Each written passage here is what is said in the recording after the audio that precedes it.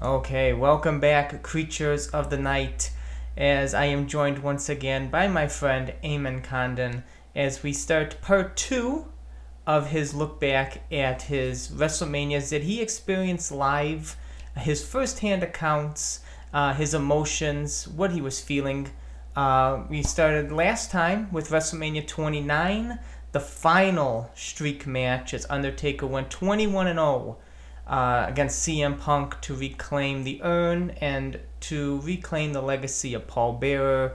And now we move on to one of the most infamous matches in not only WrestleMania history, but Undertaker history, as we are going down to New Orleans, Louisiana, WrestleMania 30, April 2014, where the Beast Brock Lesnar meets the Phenom, The Undertaker.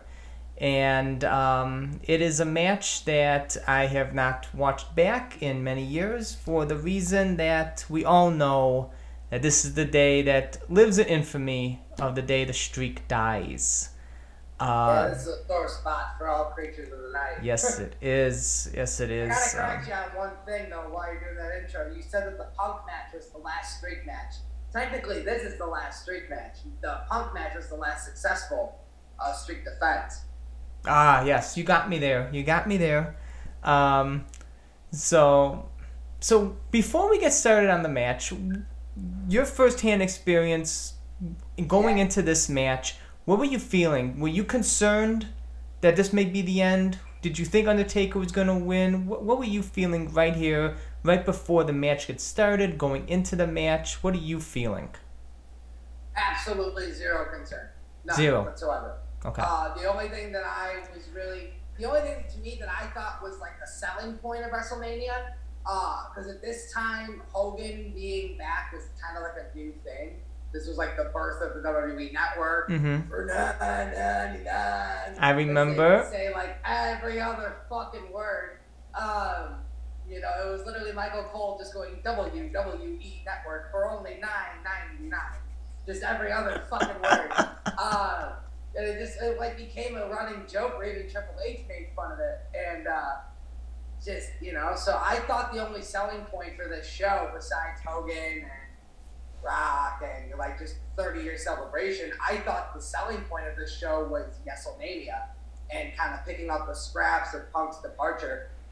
At no point did I think that they were going to end the streak. I thought that this was good. I thought this was a sure 22-0. I thought that this was not going to be one of the main focal points of Mania 30. I thought when we looked back on this, kind of like the rest of the historians, for lack of a better term, years later, kind of like what we're doing right now, I, thought that this would just be kind of something just kind of glossed over, kind of like, his victory at Mania 11 with King Kong Bundy. It's like, there's not a lot of substance to that. You just kind of glaze over it. It's he won that, been there, done. Next, and then there's the one with Diesel. There's a little more substance there. There's the rivalry, between them, and then it's just, all right, you won next. And, and then there's a little more substance in, the next year with his main event and the championship and it being Chicago, for me. But, so I just, as the years went on, there was, a little more substance with each match. But, there were those years where it was just, he just won and that was it. There was nothing else really to it. And I thought this was going to be one of those years where it was just, we looked back on it and it was just, he won. That was it. What else did you think was going to happen? And they always do that tradition, too, where on the go-home Raw or SmackDown before the big match, the heel has I see you, doing the finger here, go with that. The heel is strong. It looks like, they're going to win going into it. And then the babyface, is the one who's victorious. And they'll always try to, sell it as they're going to take the title or they're going to take the streak or they're going to, do whatever the fuck. And then they don't. But they're, they at least are built strong to be a legitimate threat. And as you know, in that go-home Raw, he hits Taker with the F5. And then the Raws before that, Lesnar was made to look like a bitch, which is why I didn't think at all that Lesnar was going to do it. The pen going through his hand at the contract signing, it's getting put through the table like nothing. A week or two later, or right before the next segment, Taker makes mincemeat of Paul Heyman on main event, by showing up on main event and choking him by the throat. I don't know if you ever saw that. I remember. Vividly, I remember that. Personally, to your client, you tell Brock Lesnar that when The Undertaker gets to New Orleans, he's gonna slay the Beast.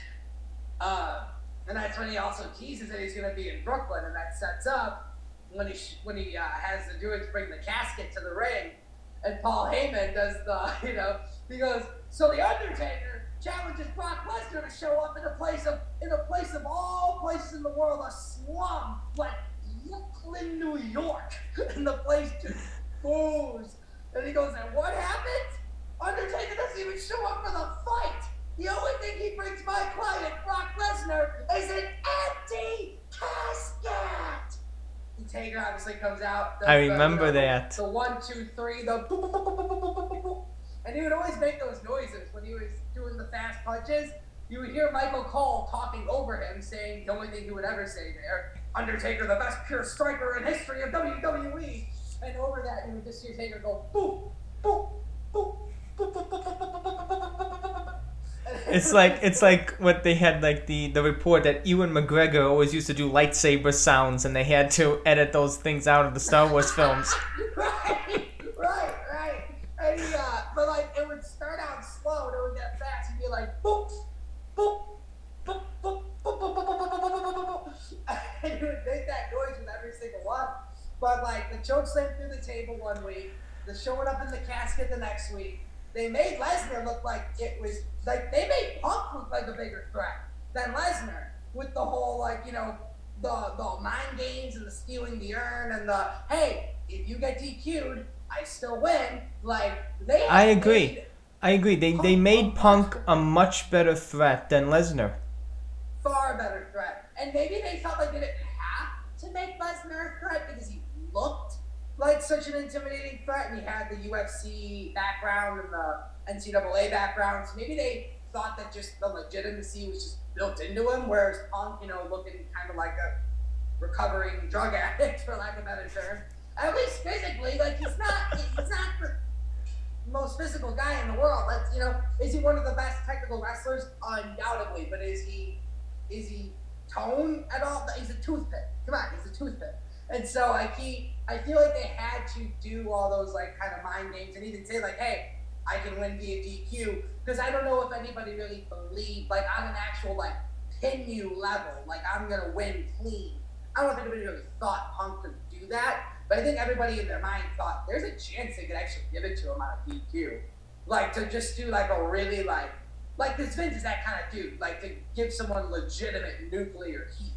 And 2013 was kind of like the beginning of the end for wrestlers being able to get legitimate heat, because you have social media where like everybody knows what's happening before it even happens. And so like to have an actual like segment where if there's actual heat, like it actually resonates throughout social media and through pop culture is not something that can really happen these days. Like when Jake the Snake Roberts put the snake on Randy Savage's arm, like you get people sobbing in their seats. Yeah. I think the most recent segment like that was when the Nexus attacked Cena, because there were a lot of people in that crowd that were fucking crying. I remember even, that. like, women, like mothers, were crying. Like what the fuck? And I feel like that was like one of the last legitimate like whoa heat segments, and that was 3 years before the match with Punk. And so like we were really kind of coming to the end of wrestlers getting legitimate heat. So I do think there were some people that could have seen Punk actually taking the streak on a DQ, and just the heat would have been nuclear for that. Like you're saying, like you are going to build this streak story up for over 20 years, and you're going to give it away on a fucking DQ. The heat would have been fucking insane. But I think the heat would have been just as insane if Punk got a clean 1, 2, 3, because I don't know if that would have been incredible. Maybe something like the more I think about it now, at the time live, I thought there's no way Taker's staying down for this. But when we watched the Mania 29 match back, I was thinking to myself, look, now that I'm seeing it again, that spot they do where Paul Heyman tosses him the urn and he hits him with it, that could have been a finish. That could have been a finish, yes. That could have been a finish. The referee coming to 1, 2, 3. Punk actually gets a pin, but it wasn't clean. Like, that could have been done. And that would have actually been, that would have been a good finish to me. Like, I could have seen that being a good way to, to end the streak. But just kind of going back to this match, not at all did I think Lesnar was taking it. And even when, because again, there's those 2 weeks where he's made to look like a bitch, and then there's that final week going into the Raw where he gets the F5, and he walks up the ramp, and Taker's just kind of looking at him through the bottom rope, holding himself up, just kind of looking at him like, well, you're done. And, but the year prior to that, you have Punk on top at the Go Home Raw, where he's, putting the wood dust on Taker that, was supposed to look like ashes. And, even I can't really say the year before that, because the year before that, the Go Home Raw was just Taker saying to Triple H, remember when I said Shawn was better than you? He is. Yeah, but the Michaels one, he always laid out Taker with Sweet Chin Music, so Michaels. But that wasn't what happened at the very, very last one, though. The very, very last Raw before the Streak vs. Career match, though, Shawn faced Kane on Raw, and Taker got revenge for that. The lights went. It was a no DQ match. The lights went out. Lights came back on, and Taker had Shawn by the throat, hit him with a choke slam. Lights went back out, came back on. Kane hit Shawn with a tombstone. That was it. Wow, interesting. I don't remember that actually. Although maybe Shawn won. Maybe Shawn reversed the tombstone attempt. I know he got chokeslammed by Taker, and then Taker disappeared. Maybe it probably would have made more sense for Shawn to at least win that match. He was going to lose at maybe 26, just to kind of still look strong. But I know that wasn't.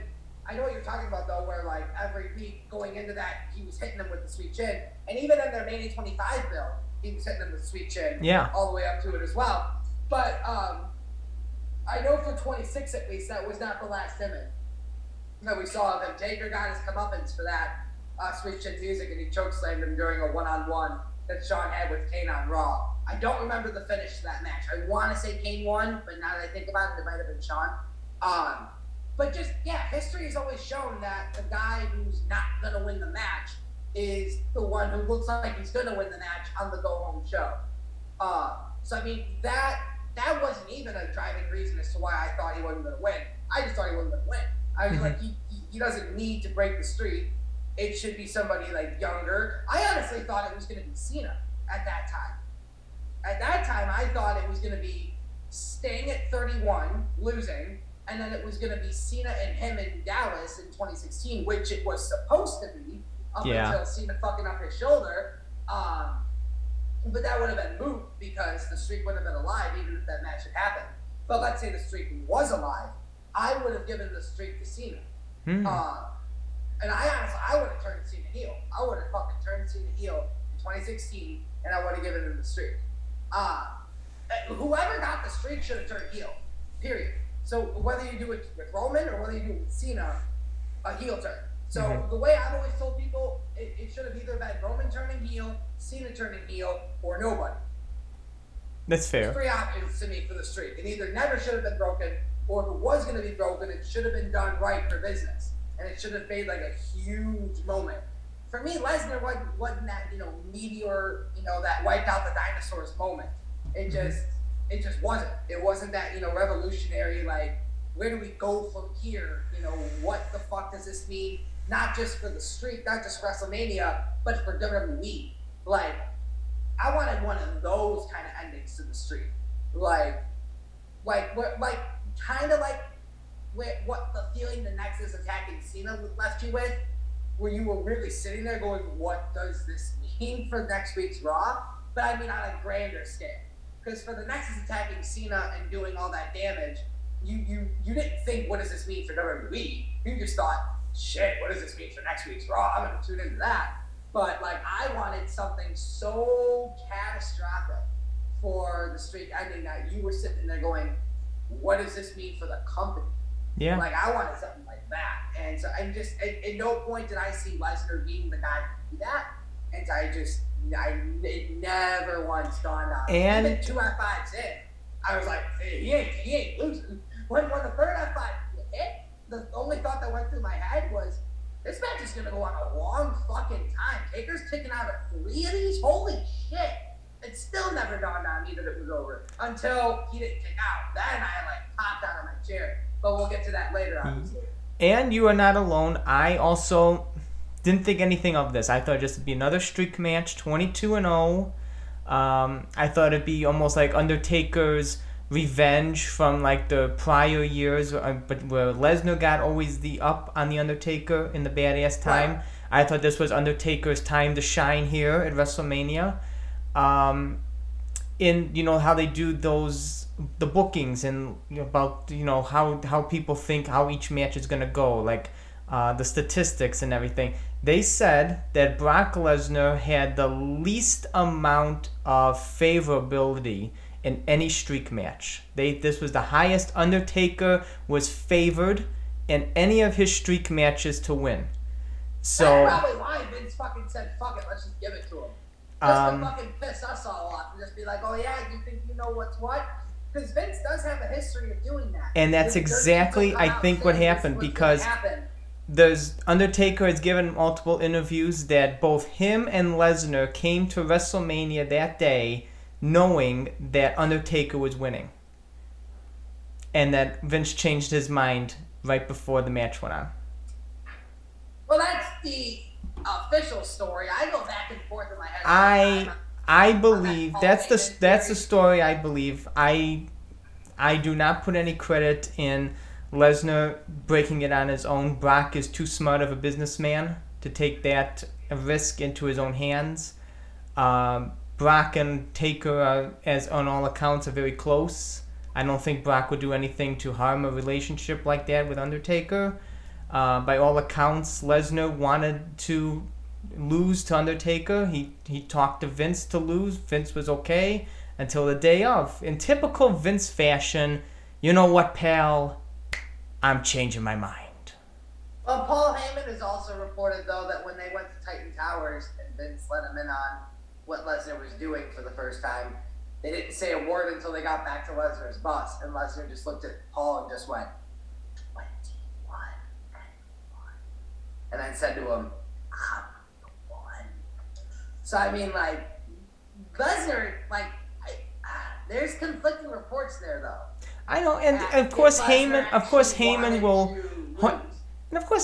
will not, bring up, the real life things. He wants to keep, as much kayfabe as he wants to about the Lesnar and the character and everything like that. So we'll never know. Lesnar knows what Lesnar wants to do, and I mean, even though, and we'll hear it on this Peacock version. We'll hear the bell ringing in this version, but like, the bell did not fucking ring when I was there live, and that 3 count hit. And I don't think it would have taken that long for Justin Roberts to announce the winner, and I don't think it would have taken that long for the music to play, and I don't think it would have taken that fucking long for a 21 and 1 video graphic to hit the screen if it was all planned to happen. Even if he had changed his mind 2 hours before the show, you're gonna have all that shit ready to go in the production show. That took a suspicious amount of time to get anything going. It's like almost 2 minutes. I think they wanted to play in the fact that maybe it was, like, it was so unexpected that maybe not even anything else was planned. Because you know how things are. But we'll never know for certain. But what we do know for certain is that I'm ready to start this when you are. You ready to go in this? Yeah. Cool. So we are queued up both on Peacock at 2 hours and 20 minutes on the dot. This is one of my favorite Undertaker entrances with the caskets and him looking at the casket and burning the Lesnar one. It's one of my favorite entrances of his, especially at WrestleMania. And it was cool watching him load all the caskets on the stage because obviously because if you you know, when you're watching WWE's production stuff on cameras, you can't see what all the guys are doing on the stage, you know, clearing all the, you can't see them loading all the band equipment on the stage for a live performance for a superstar to come down.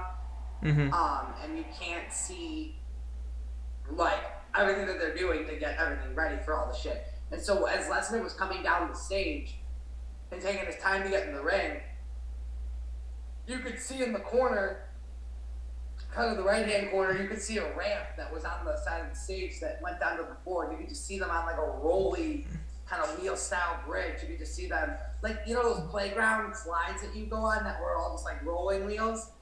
You know what I'm talking about? Yeah, like, that must be so like cool and weird at the same time to see these things like being set up for this entrance. I mean, that's kind of cool to see like that production go into effect, but also kind of weird because, you know, you take something away from it, seeing that all this stuff being constructed when the other person's coming down for his entrance.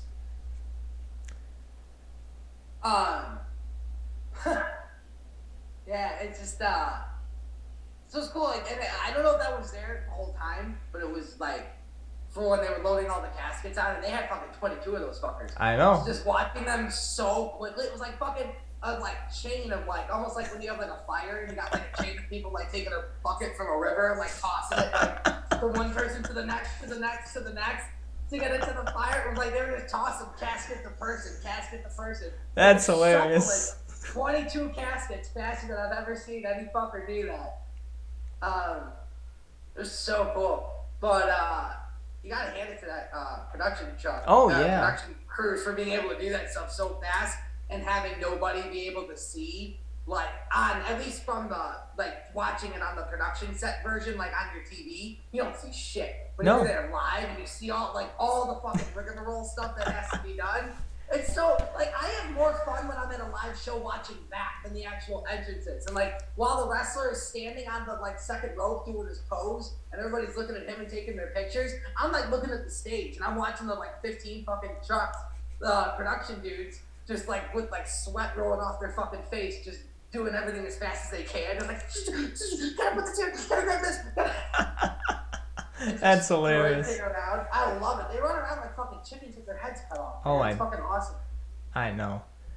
So, you know what I'm really gonna be excited to see when I'm at, and I'll take as many videos as I can. Please do. At the Hall of Fame. I'm excited. I want to know how they get that thing constructed in between SmackDown and Hall of Fame. What's the turnaround gonna be like? And are there gonna be any dark matches? Is there gonna be a dark match on SmackDown to kind of kill the time? Or are we going to go right into like a fucking makeshift red carpet ceremony where the wrestlers that didn't work the show come out with their significant others in suits and shit and like, I will I'll let you know what they show during that segment here on the TV.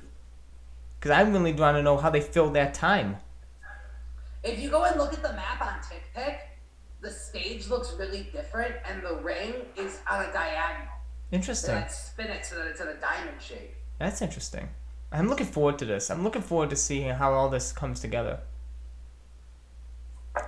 But that is in a month from now. We are here, WrestleMania 30. I am ready when you are. You all set? Eamon? Sorry, hang on. Yes, I am ready, bud. Cool. So 3, 2, 1, play. 2 hours, 20 minutes on the dot. And like you said, we're seeing that. I love, yeah. I could get echoing voices of like Gorilla Monsoon. Mm-hmm. Seeing like the retrospective of the streak and everybody he beat and the names on the caskets. Yeah, I love it. And just hearing the how on earth are you gonna stop this guy? And if you notice, the camera guy walking through the caskets is not keeping up with the speed of the video package. Yeah, I noticed that. He's on Mania 20, and he's on like casket number 9. Yeah.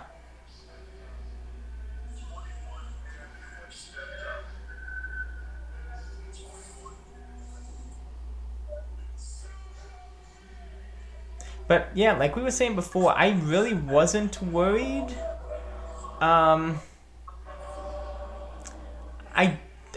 I was like, I had some doubts sometimes during the match. But I really thought it was going to be just 22-0, but I never doubted at any point. It was like that 3 took me by a I know. I remember watching it at home, and I was floored. I literally hit the floor. I was like, what the fuck just happened? Dude, all of the air was vacuum sucked out of that fucking dome. I can't wait to hear. I can't wait to hear your reaction at the end and see what was happening at that thing in the stadium at that time. That building is like one of the most important buildings for me, honestly, at this point, because that's where I'm on TV for Mania 34. I'm here for the streak, and actually, when you think about it in hindsight, he didn't work 35.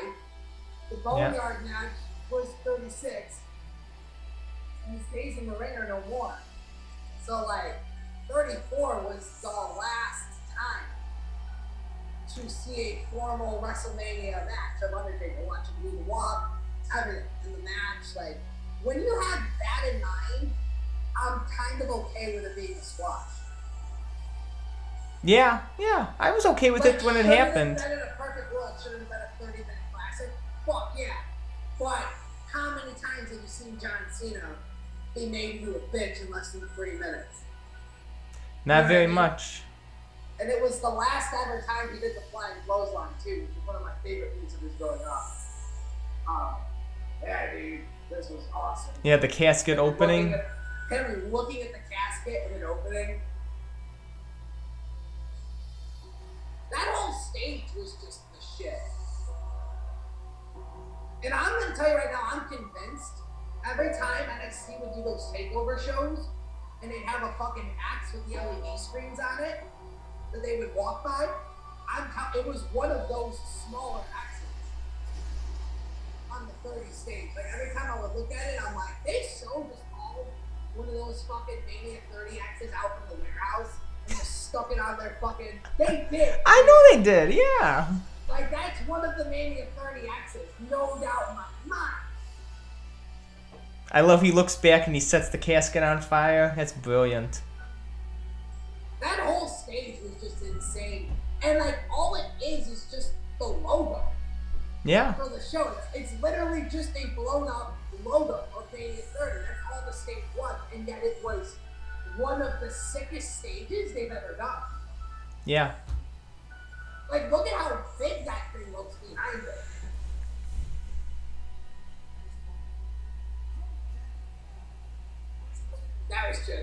That was an amazing stage. And as we'll see, is when Undertaker raises the lights in a little bit. I love his entrance gear here. The black and red studded coat, the red studded hat, brim. I love this entrance attire here. You get a little mix of Deadman. You get a mix of the Ministry with the goatee. It's just a all-around great entrance attire and wrestling attire here in this match.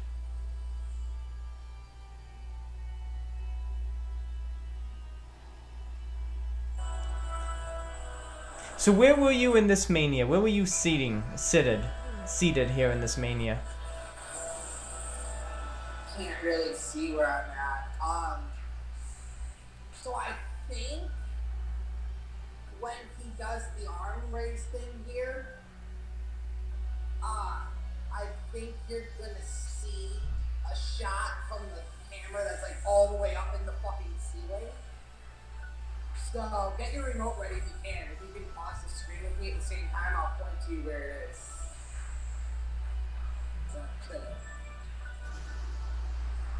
If the camera changes, if it doesn't, we'll wait until it does. And I'm pretty sure it goes back to that view. The hot camera up in the corner of the dome. When it does, I'll be able to point to exactly where I'm at. Because you can honestly only see it from that camera angle. But did you have a good view of the match? Could you see them actually fighting? Oh yeah. I was front row where I was sitting when I was in the highest balcony in the corner, like against the hard cams. So like, Oh. you really can't see where I'm sitting. What it is. The camera like never films the session.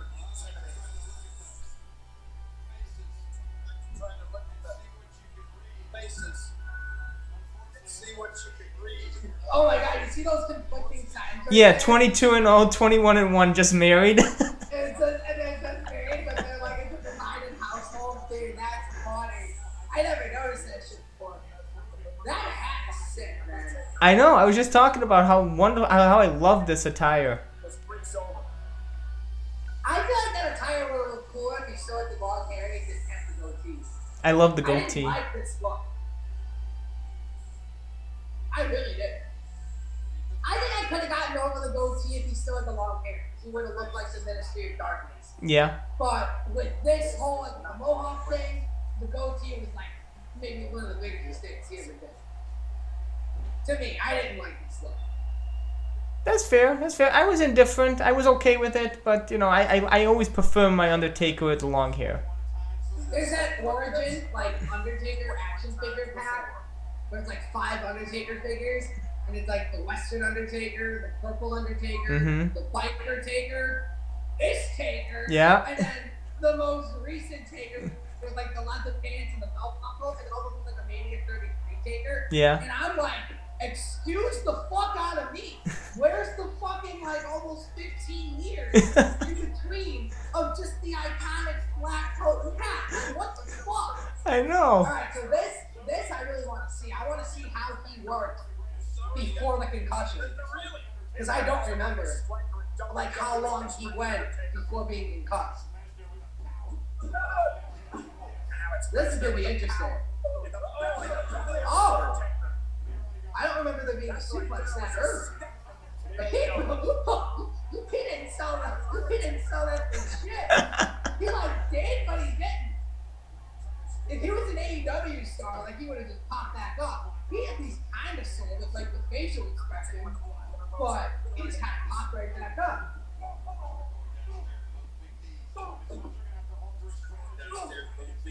John, is Lesnar gonna have to alter his strategy at all times? Absolutely. This is a good match. Like out of the gate, this is like a very physical, just like. It's not like Goldberg Lesnar where it's just trading spears and suplexes. It's like it has a lot more. I keep saying these words, but it has a lot more substance. Like there's it's like trading back and forth reversals and like one stumbles and then one gets pops back up. One no sells a suplex, the other one is just barreling these forearms in the chest. Like it's just a fucking just clubbing war. Lesnar screaming. Does he get this arm crank? Yes, I do. I think at some point you're going to see this get wrapped up. Damn, Taker's already starting to get gassed, dude. He's trying to hide it. You can see him breathing like this. And like keeping his like lips curled and keeping his mouth soft. Like he's breathing heavy already. This is going to be walking and running. He looked really good though. Yeah. He had a little bit of a gut, but like he still looked good. I think he had more of a gut in Mania 29 than he did here. Yeah. Like not like noticeably. No. For the past, He had more of a gut in 29. yeah, in 28 and 29, he always had a bit of a gut, but not noticeable. Dave the Snake Roberts, who inducted into the Hall of Fame last night, was picked at number 2. And here, like even there, you can see in the hard cam shot there that he had a bit of a gut, but still, it was in control here. But there were those days in the early 2000s where he really let himself go. You can especially see when he came back as the badass, he was not in the best of shape. Triple H is falling. Well over 300 pounds. Yeah. Wearing those iconic pants. And Did you get an ad too just now? I had like a black screen. Did your screen go black and then turn into an ad? No. Oh, I have an ad right now. So Okay, hang on. I'll pause mine. Okay, yeah, I have I have a dual ad, so it says 60 seconds. Right now, there's another 42 seconds. So yeah, I remember Undertaker with like the oversized shirts to hide everything. Yeah, I remember. Your voice is your power. There's a lot of work to Probably be done. lower your volume a little bit. It's impossible not to listen.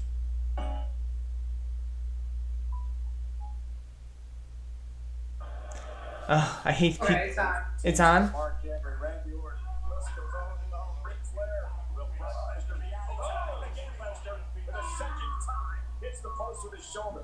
Spending a lot of time on the outside of the ring, and it's not even a no DQ match. Let me come back to haunt Lesnar, though, in methodical pace. The trademark of the Phenom.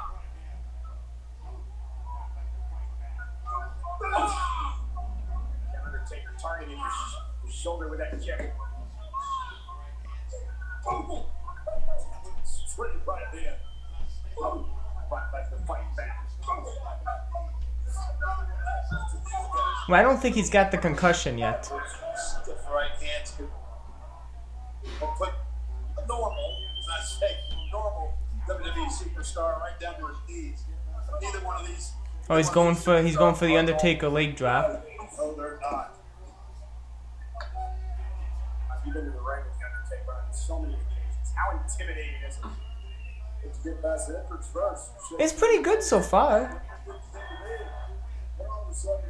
What are you thinking when watching this Alright, back? so when he was standing on the apron, you see that second, like, corner screen that says WrestleMania on it? The third one? Yeah. Directly behind him and behind that screen, the right one, not the one you can see from where they are. When Taker was standing on the apron, Yeah. I was right behind that screen in the front row. Oh, wow, cool.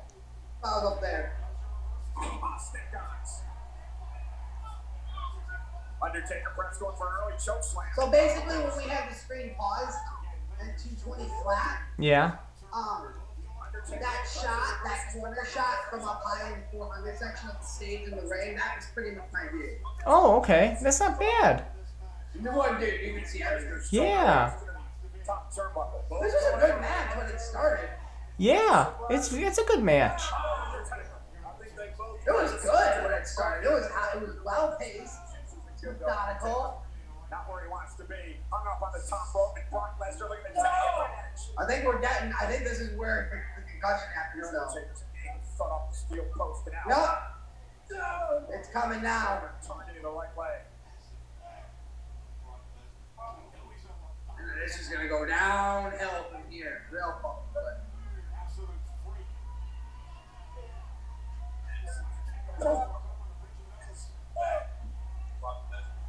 Oh, he's a Leviathan is Lesnar. Absolute freak. Undertaker with an elbow cut on the bridge of the nose. I can hear you. I can hear them Yup. with him falling down on the mat. Yeah, that's what it's. I'm pretty sure that's when the concussion happens. When his head hits the mat there. When the back of his head hits the mat. No choke slams. No It could be. I had to see how he continues here. I'm pretty sure that's when I think they're gonna do a replay too, so you can watch the replay. But I mean, he's out of it at this point. From this point on, dude. Look at his eyes.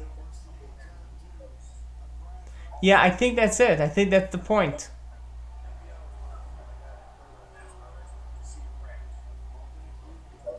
You're going to see one in this match. We're seeing turn two. A crash right down the wall. I can hear JBL and Michael Cole coming from your TV. That was a little inappropriate to say. It could be 21-1. Intense. Eamon. I never said this was a kid-friendly podcast. Huh? I never said this was a kid-friendly podcast. Okay, I was gonna say, if you were trying to tell me now that it was a kid friendly podcast, I was gonna be like, shit, dude. I have to go. Tell me now. Yeah, How right. many fucking episodes we've done, right? Let's just let him go, how the fuck he is. Let's just tell him 8 episodes there. Oh yeah, by the way, this is like a GPG sort of thing. Not you. All the incredible things that Lesnar's had. This will be the greatest thing that Lesnar has accomplished. He's able to achieve the Undertaker. It's weird how much Lesnar sweats. I know. He's like dripping. Remember when Undertaker came back at Battleground and Tombstone Lesnar? Undertaker's pants were dripping in Lesnar's sweat. It's like he didn't even do shit. No. He never does. The Battleground match was like 5 minutes, and then this match is not like I don't get it. It must be hot as fuck under those lights. I don't know, but Lesnar doesn't do shit in some matches, and he just sweats like a hog. Dude, he's dripping. I know he's dripping. He's dripping, and he's glistening. He looks like a donut. He looks like a Krispy Kreme donut, dude. I always remember that Undertaker tombstoning Lesnar when he comes back, and his pants are just dripping in Lesnar's sweat.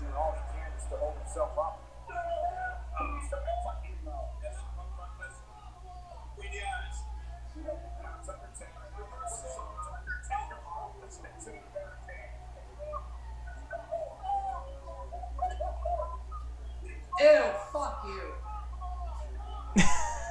You know who I was saying that. I was just about to say, hey, your favorite person's on there. Same little punk ass bitch. That actually funny enough, as you said. He was front row at Battleground when Undertaker returned. Because of course he was. Front row at Mania 27, front row at Mania 29, front row here, front row at Battleground, front row at AEW. What? He's gonna be fucking front row, probably in the fucking Hall of Fame. He's gonna be front row at Undertaker's fucking funeral. He's like, let's just get this fucking faggot front row everywhere. Like, Jesus. I can't believe how much Lesnar's sweating here. Oh my god. I can't take my eyes off it now. That kid's gonna be sitting front row at Vince McMahon's funeral. Triple H is gonna be sitting second row. And then this little juice-stained bitch is gonna be sitting in the front row, looking at the fucking cameras, trying to get a fucking moment. Still, just going, oh! We're getting off track here. I know, I really shouldn't.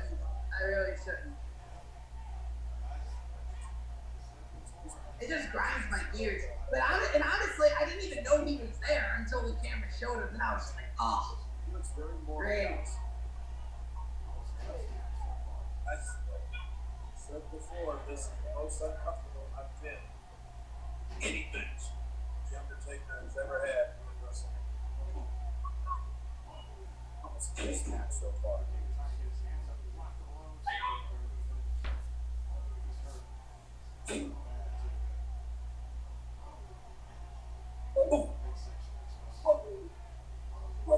Okay, he's trying to get his hands up, block the blows. He's hurt. He's hurt bad too. Gotta give it credit to Taker though for not remembering anything from 3 in the afternoon to waking up in the hospital the next day. Gotta give him credit for being able to carry the rest of this I know, match, he's work still... the rest of this match. Yeah, he still gets through it. But I could see him coherently whispering a spot to Lesnar there though when he was up against the ropes. Mm-hmm. So like, how out of it is he really though? There's so much about this night that I so question. Stop him. You can't capitalize on it. Right. There's so much about what went down in just this match and in this day that I know we'll never know. But there's just so much that I really wonder. I know.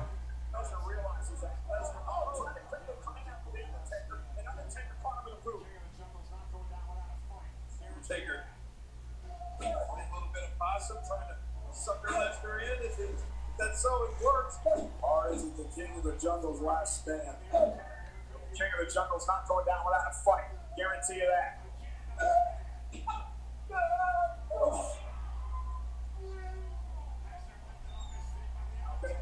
I guess... Again.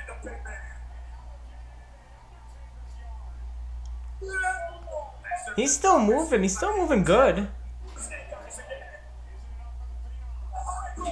I just figured out a post I need to do. That exact segment, whole thing, 2 runs into the corner, snake eyes into a boot. He did that to John Cena at Mania 34. And I think if I put both those videos side by side, it'll be literally sequential. That's right. I remember that. Spot by spot, just like I gotta make that video. It's like what I Mike. always tell you about when Taker would run from one post to the other. He would do the and then hit it. It's just like what Michael Cole says when Undertaker's fighting Cena. You know, he's come back at this arena to make things right. So it's like it's so perfect that Cena match happens at this arena. Fitting that his last traditional Mania match happened in that building. Yeah. It was him making that right before walking away. Lesnar takes a chokeslam like a motherfucker, man. The way he gets up and the way he gets his feet like over his head, I feel like the way he rotates his body is just awesome. The first F5 of the match.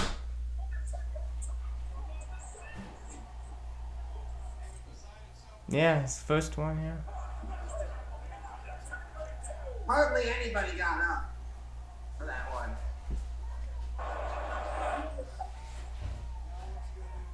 Beside himself right now. Lesnar can't believe that Undertaker kicked out. I knew it wasn't over there when that happened. I was like, bullshit. It ain't over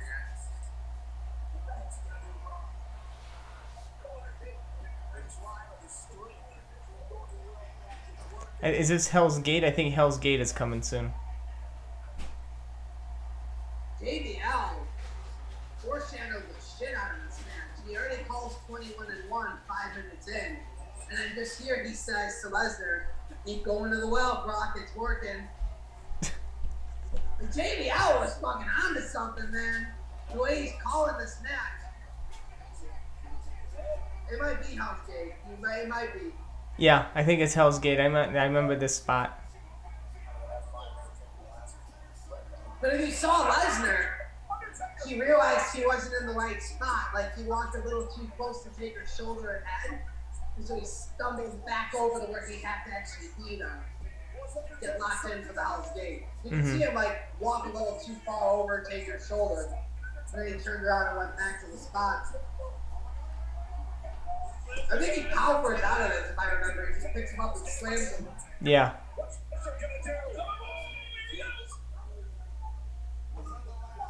Yeah. Just cups his hands and just slams him. And breaking Hell's Gate. Was that the last gasp by The Undertaker, though? I think that's all he had left. Oh, JBL foreshadowing the shit out of this match. Dude. This might have been the most on point he'd ever been in his whole commentary career.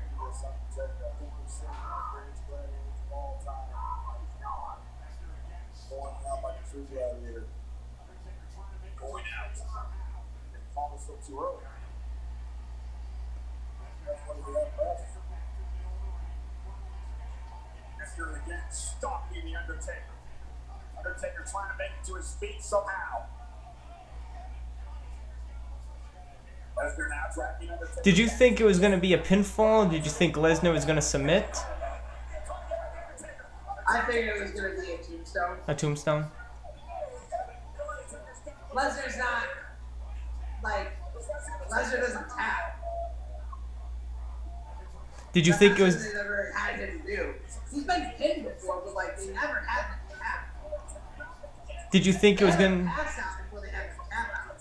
Like, the fucking flipping Taker off. Like, did you think that was going to... Maybe they were going to pull this here? Like a no... Like, just he, like, passes out, so it's not like a decision? Nah, because then that calls into question whether or not it's actually an actual number that's counted for the stream. and it would just fuck the whole thing up. It would have to have been a definitive win, and it doesn't hurt Lesnar to take a pin. Like, it just doesn't. That's true. His return match, his very first return match for Extreme Rules 2012, he took a pin to Cena. Like, you know what I mean? And do we even blink an eye at that now? No. He's doing the title for title match with Roman at Mania this year. Like, he can take a pin, and then take another pin, and then take another pin, and still be the most legitimate dude on the show. So, I thought he was just going to get a pin. But I liked all the, like, trading back and forth with the submission points. Yeah. Going from the armbar to the Hell's Gate, et cetera, et cetera. I thought that was really cool. Yeah. Got the Kimura lock on now. And he's sort of way out of this. Yeah, if they did the SummerSlam 2015 finish here, it would have fucked up the whole streak story because it would have caused way too much controversy. Because it would have split fans down the middle. Half the fans would have said Taker won because Lesnar passed out. The other fans would say, but Taker tapped so he didn't win. And then those fans would say, but the ref didn't see it. And those fans would say back, but he tapped out. So, you know, so it just would ruin the whole story of the streak for me. Yeah. I like SummerSlam 2015. I wish it was a more clear-cut ending. I loved that finish. That was a very good finish. And from what I understand, Paul Heyman created that.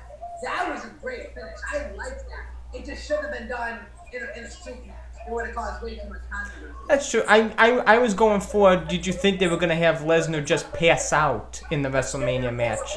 Not right. Well, in this match, no. It had to have been a definitive.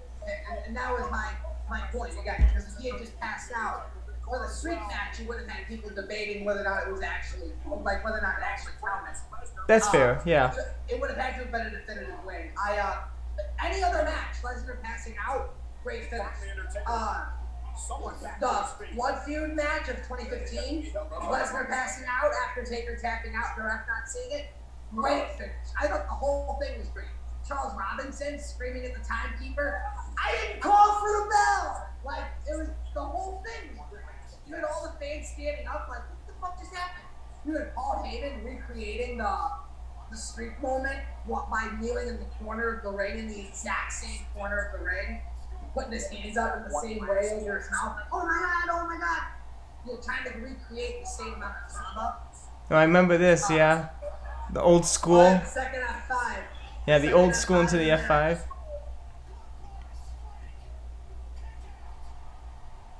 Yep.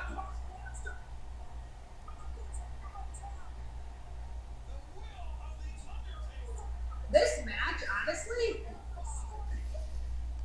It's not bad.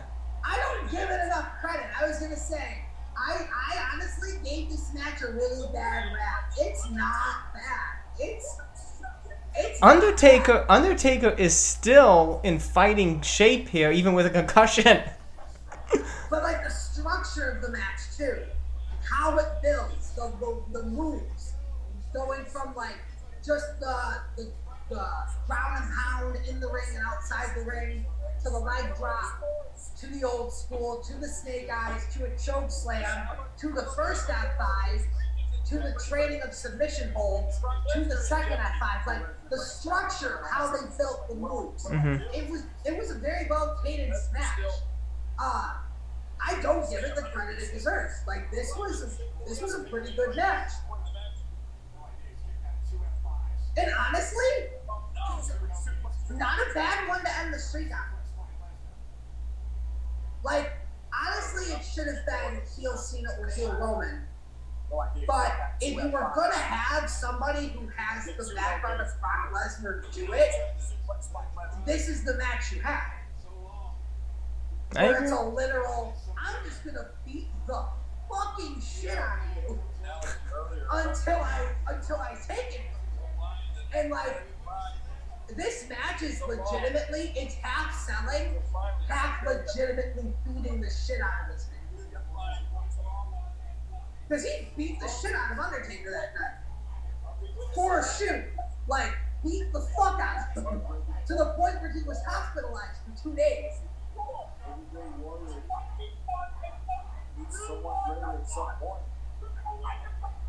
I love that. You're gonna let him deprive you of this? He's taking this away from you! Oh, Heyman. You're Brock Lesnar! You're a conqueror! Paul Heyman was so fucking loud that night, I could hear him from my seat. Really? Yeah! Wow. Yeah! Damn, Paul. But I think he was also just standing near one of the mics where they bumped. Oh, that could be true, yeah. Remember SummerSlam 2014?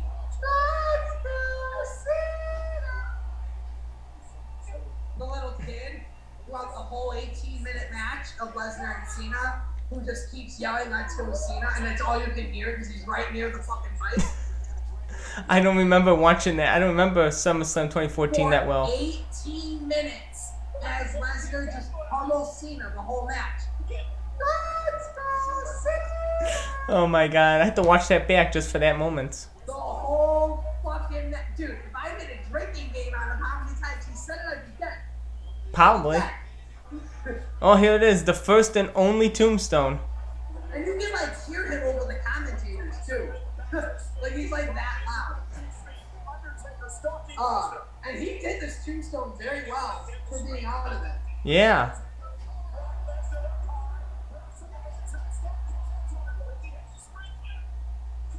He didn't set it up the way he normally does by getting the guy, both his legs to the both sides. But he still did it pretty well for being as out of it as he was. Yeah, and they did the just before that, they did the turnbuckle last ride spot. Yeah. Shit, dude, here comes the here comes the hammer. As Freddie Mercury would say, now it's time for the hammer to fall. Yeah, here it goes. The setup! And the setup!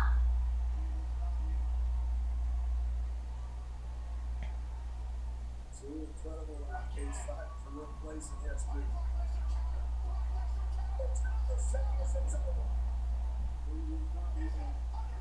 Here it comes. Again. Oh.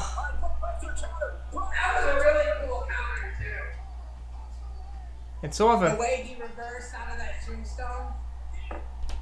Going for the triple. Dude, I still can't believe this even happened.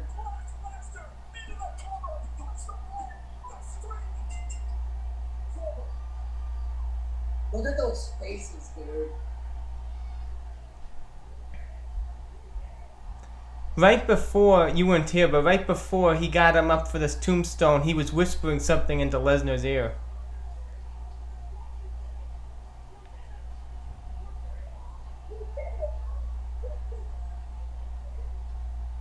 Listen to how dead silent the crowd goes when Justin Roberts says, "Ladies and gentlemen, the winner of this match."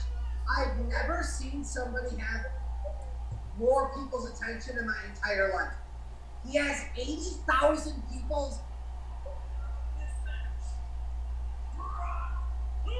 He had 80,000 people's undivided attention. The place went dead silent. Yeah, because Undertaker was still coherent. If he wanted to kick out, he would have kicked out. He was still coherent. He was talking things to Lesnar and everything. You could see his eyes are open. He was looking around and everything. Yeah. He wasn't as out of it as I remember him being out of it. Yeah. But then again, when I was there live, I was a teenager in high school. Like, I'm watching it now as like I don't even like to say it, but I'm watching it now as an almost 30-year-old man. And you can see as the referee's looking at him, Undertaker's talking to the referee, so he's coherent. He knows what's going on.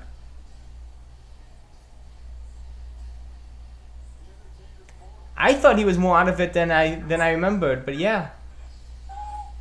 That match overall, dude, bell to bell. I give that like a 3.5. And then the infamous Brock Lesnar wink to him. I remember this. What do you give that match? I give it a 3.5. Same. I would. Maybe 3 3/4, but like not bad, dude. Yeah, there was the wing. Yeah, the wing. Brock Lesnar just cemented his legacy. It's one of the greatest. Dude, I still can't believe I was in the building. I can't believe you were either. So it was just as silent and dead as it was on TV.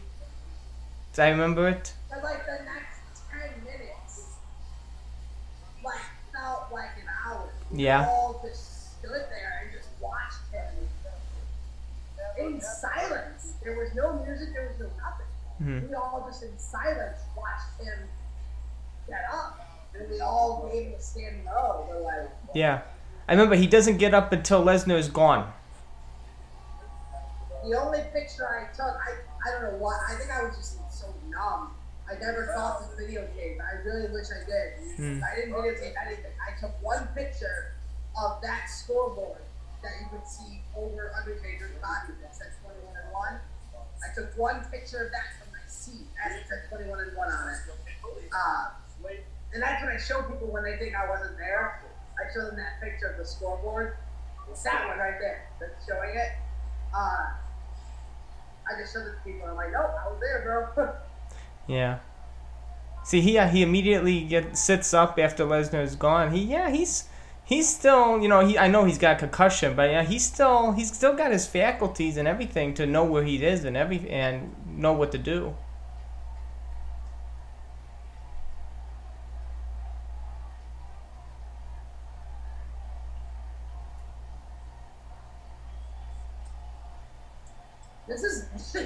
This has quickly become like one of my more favorite matches of his at Mania. Because it really was not a bad match. I've seen matches that were way worse than this, where both guys were perfectly coherent.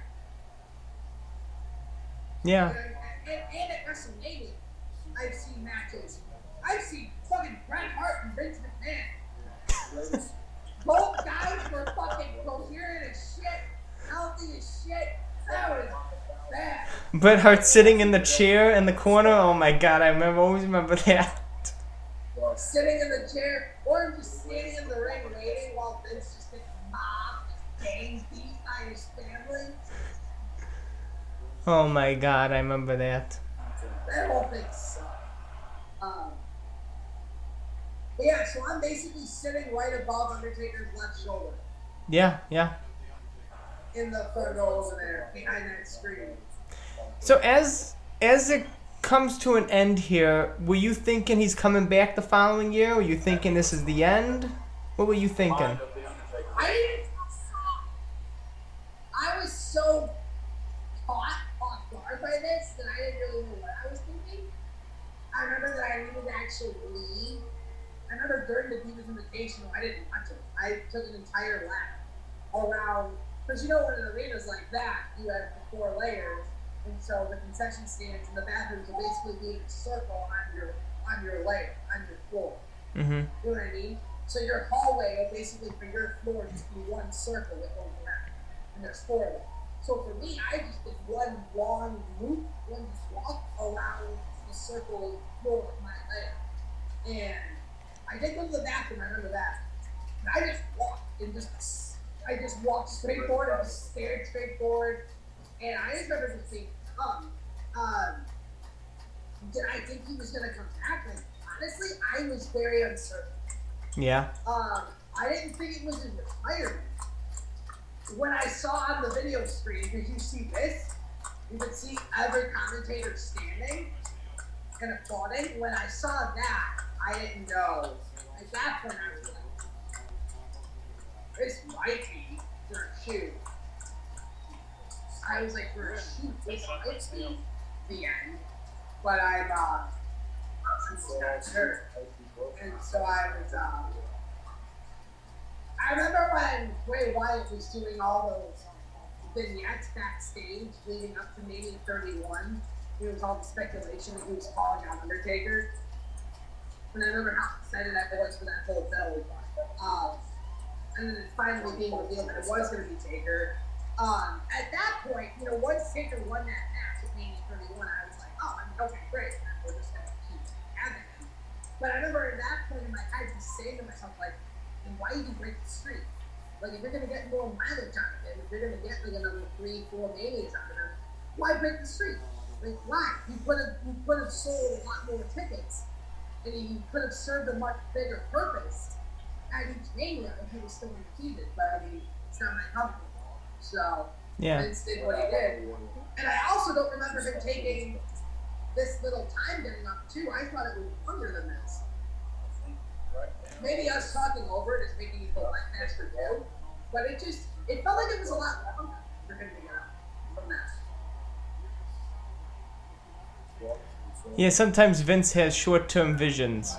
He thinks, oh, this is the best thing ever, I'll do it. And then a year later... shit, pal, I should have never done it. He walked very well, though, and very quickly for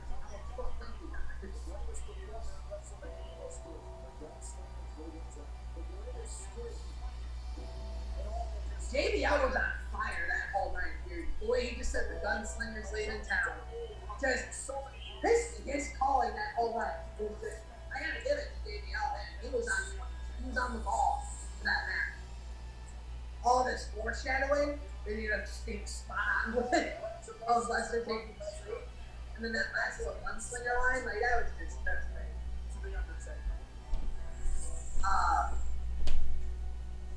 I was very uncertain to answer your question though.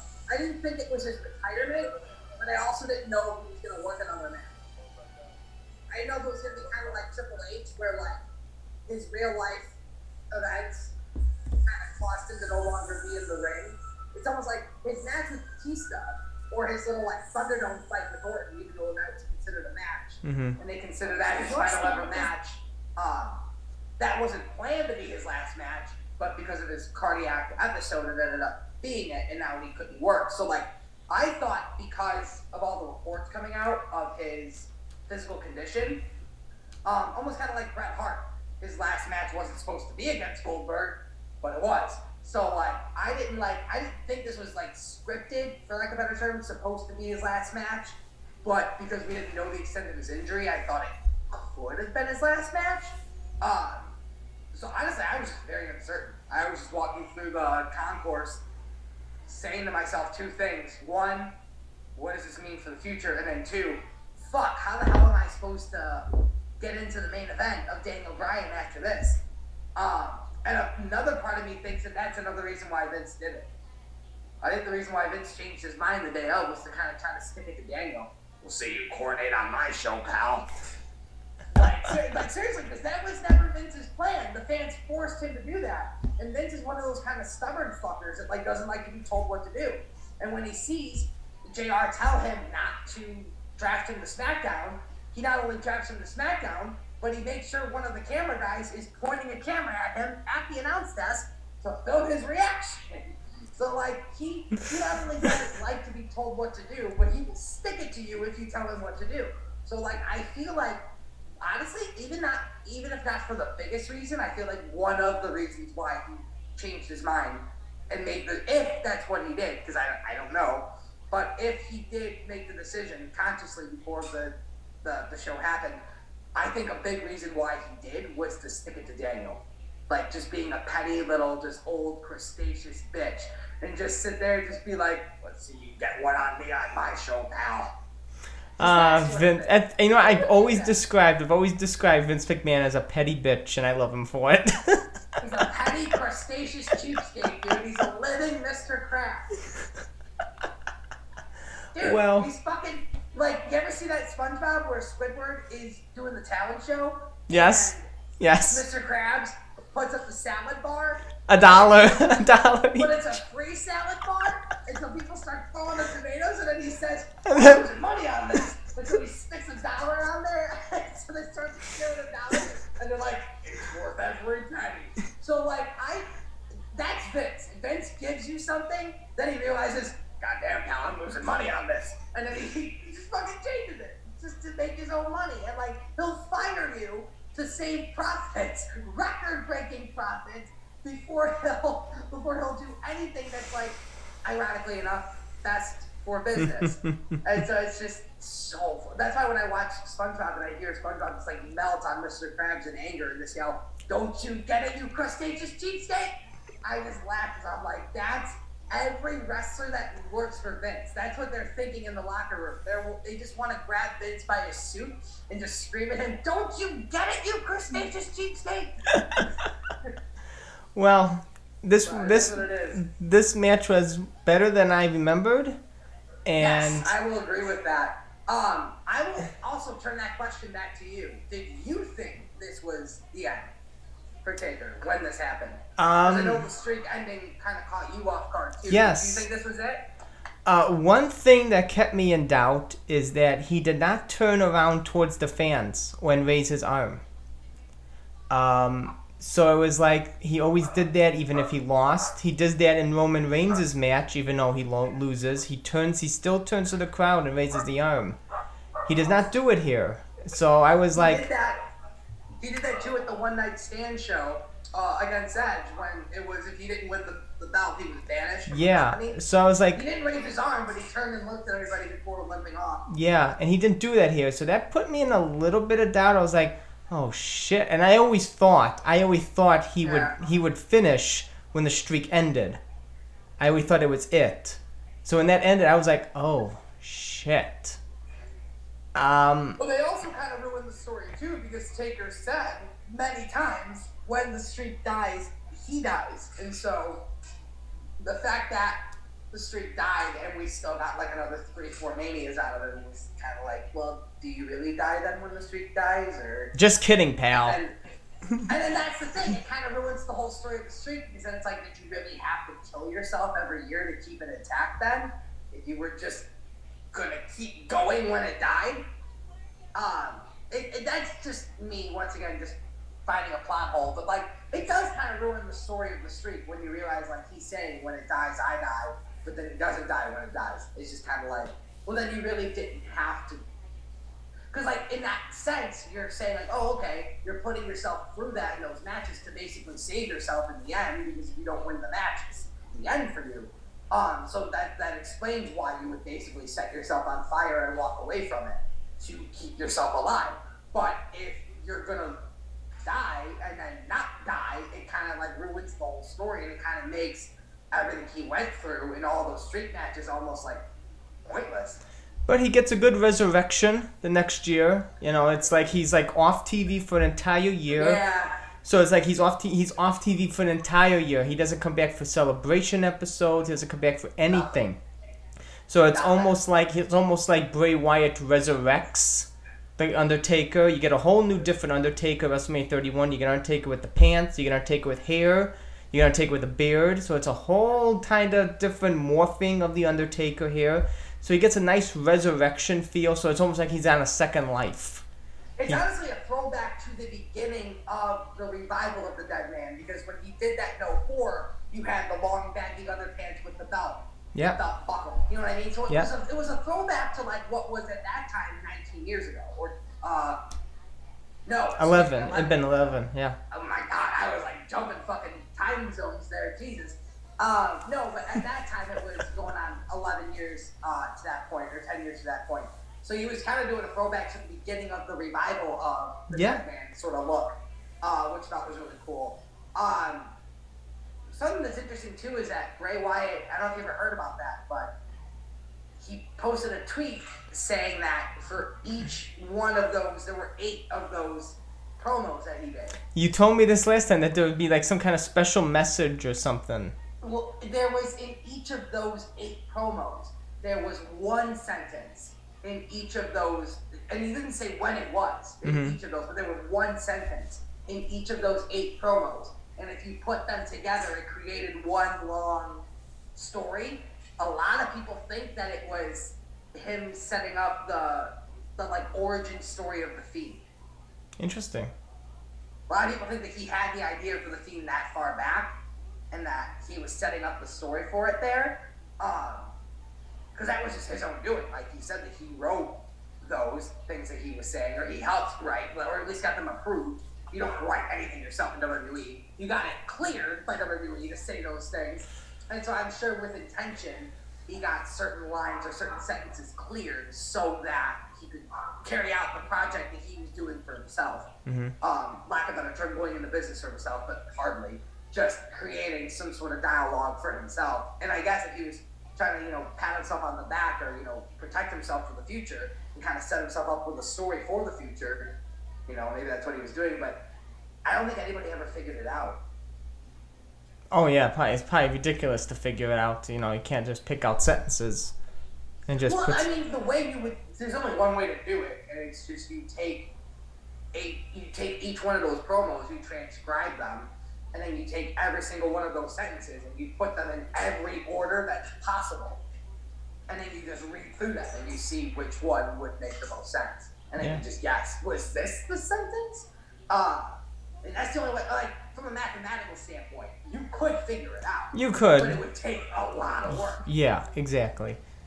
But we get a nice little resurrection year. We get a nice feud with Bray Wyatt. You get a nice re-feud with Lesnar. You get some sort of Undertaker's revenge at SummerSlam. You get the Hell in the Cell match, Survivor Series. And then we get to our next stop, where you come to WrestleMania 32, Undertaker versus Shane McMahon, Hell in the Cell, Undertaker's last Hell in the Cell.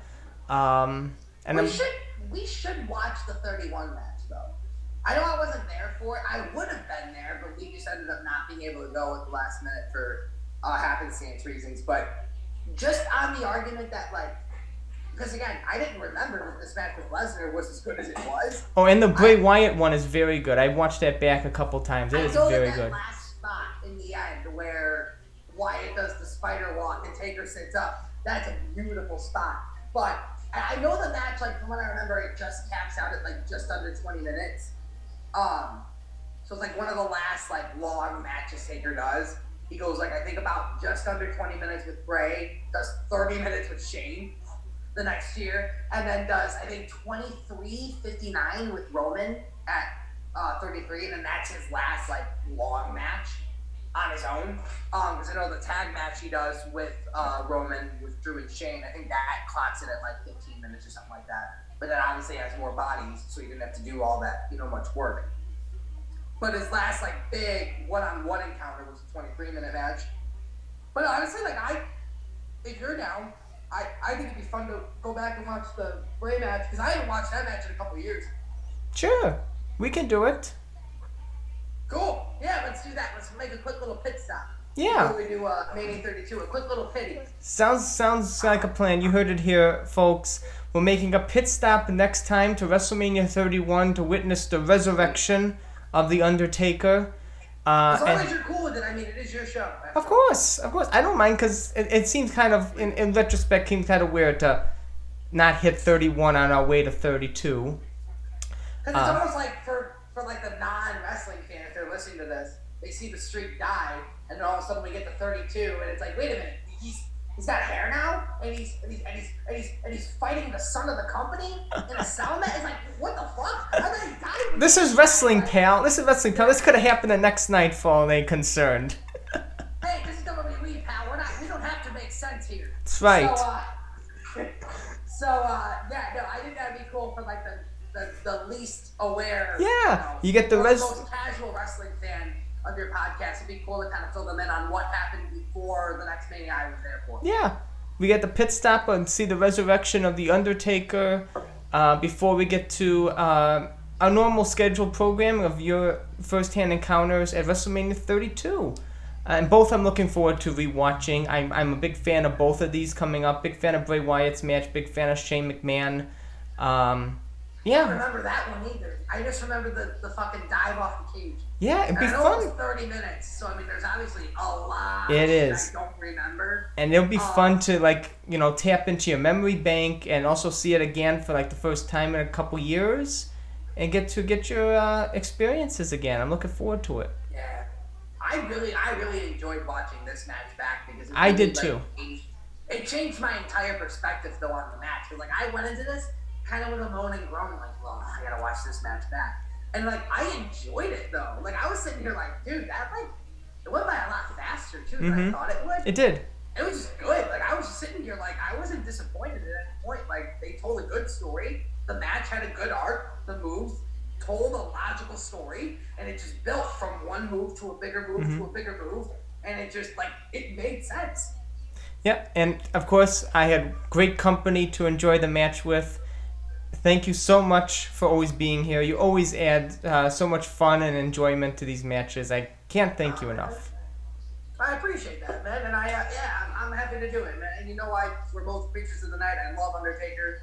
I love talking about this stuff. So I mean, it's a thrill for me. I get a huge kick out of it, no pun intended. But I mean, I get a kick out of watching these Taker matches. So I mean, like, it's my pleasure, man. And thanks for having me, man. Of course. I have more fun every time I do it. I'm glad to hear it. I'm always happy to have you on here. You're a great guest to have.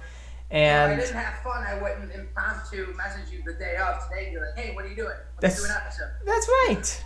Right. And as always, it's always a pleasure. I can't wait for 31. I can't wait for 32 and beyond. And as always, I thank you so much, Eamon. And for the Creatures of the Night, make sure to join us here, same Taker time, same Taker channel, next time as we make that pit stop to see the resurrection of The Undertaker at 31 before we continue with Eamon's memories of WrestleMania 32. And as I say each and every time, keep on rolling, baby. Until next time.